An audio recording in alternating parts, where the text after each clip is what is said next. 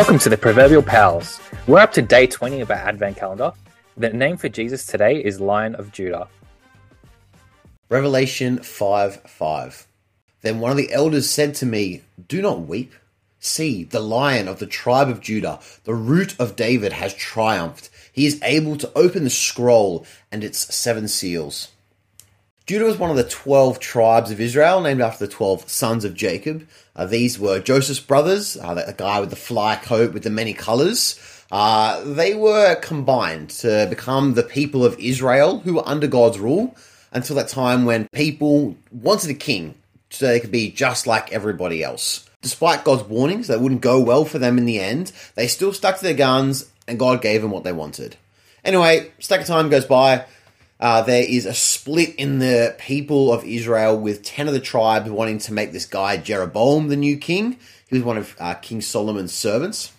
Whereas the tribes of Judah and Benjamin wanted to make Rehoboam, who was Solomon's son and the rightful heir to the throne, the king. Anyway, so there was this big split. The 10 northern tribes went and made their own king, and they kept the name of Israel for their nation, whereas the southern kingdom became known as the nation of Judah, because the tribe of Judah was bigger than the tribe of Benjamin, and they kept the direct lineage of the kings. That's a very brief recap on the history of Judah and where this name kind of comes from. But it is this tribe of people that is called to mind when we hear this term, the Lion of Judah. Judah himself is described as a lion's cub in Genesis 49, when Jacob is blessing his kids just before he dies. So Genesis 49, verses 9 and 10. "You are a lion's cub, Judah. You return from the prey, my son. Like a lion, he crouches and lies down. Like a lioness, who dares to rouse him?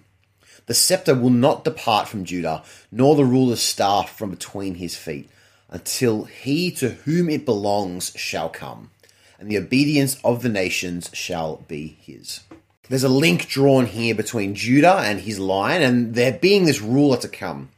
And we read in Matthew chapter 1 of Jesus' family tree, the very first book, very first chapter of the New Testament. We see that Jesus is a direct descendant of Judah. Jesus is the one who is referred to here as the one to come, to whom the ruling scepter, or the one who is to hold responsibility and to hold rule, he is the one to whom that truly belongs. Christ is this image of courage and strength and power and might from the Lion of Judah.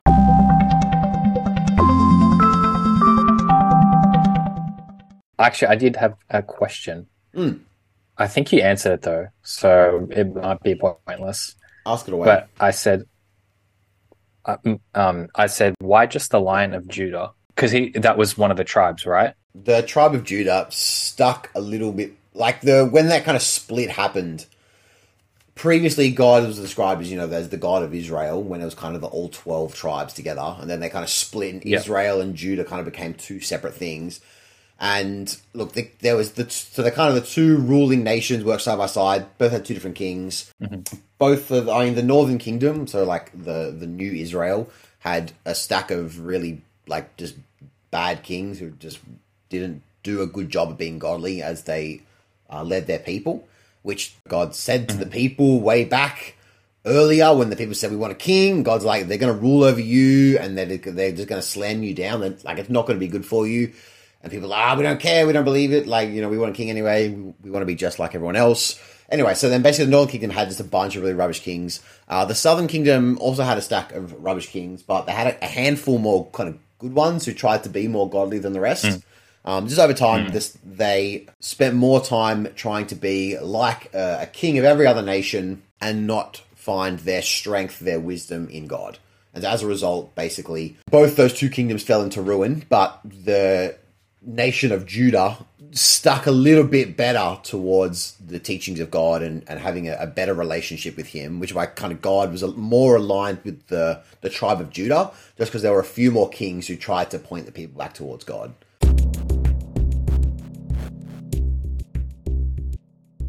What the expression here we're talking about today is the Lion of Judah. Mike, what comes to mind when you think of a lion? What are some of those descriptive terms? Tough, scary, king of the jungle. Yeah, like something that you don't mess with. Yeah, very. This, I guess, the imagery drawn is of strength, of power. The one you don't want to, yeah, like you say, you don't want to mess with them. You don't want to get on the wrong side or kind of cross it. You know, if you were a zookeeper, maybe, you know, you might know how to kind of handle the lion because you've got some understanding about how that works. But even then, like a lion is still wild. It's still a creature to be feared, I guess, in a sense, and certainly revered for its power, its strength, its majesty. And so this is kind of imagery that should make sense to us when we start to think about Jesus being the Lion of Judah, Jesus being described in this way. One other thing as well is God's judgment is described like a lion throughout the Old Testament. There's some passages from Isaiah chapter 38 and also from Hosea chapter 5 verse 14 as well. For I will be like a lion to Ephraim, like a great lion to Judah. I will tear them to pieces and go away. I will carry them off with no one to rescue. And also the passage from Isaiah 38. I waited patiently till dawn, but like a lion, he broke all my bones. Day and night, you made an end of me. These are descriptions here of God's judgment, or the power that God brings about when he comes and judges the people. He is described as having like the strength or this character like a lion. And if we were to draw a description of Jesus being one who is likened to God's judgment, and also as one who has triumphed, is key here. This passage from Revelation 5, which we read at the beginning, is part of John's vision or the prophecy of Jesus' second coming or the final return when he will come back to judge the world. And in that time, the final judgment will occur. Jesus, being the Lion of the tribe of Judah, has the full power and authority of God and the just right to bring judgment. That is something that we will all face. It's why we need to make our decisions on where we want to sit with Jesus before he comes back.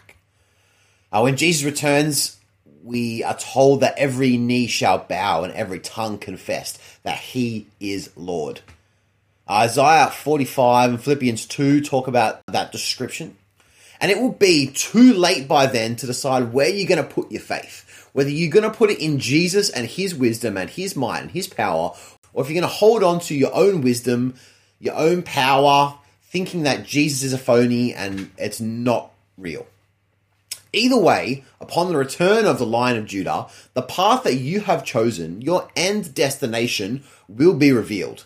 And you'll either walk with the Lion into eternity, into heaven, or you'll be counted as one who is against him, and you will need to face the wrath of the Lion of Judah.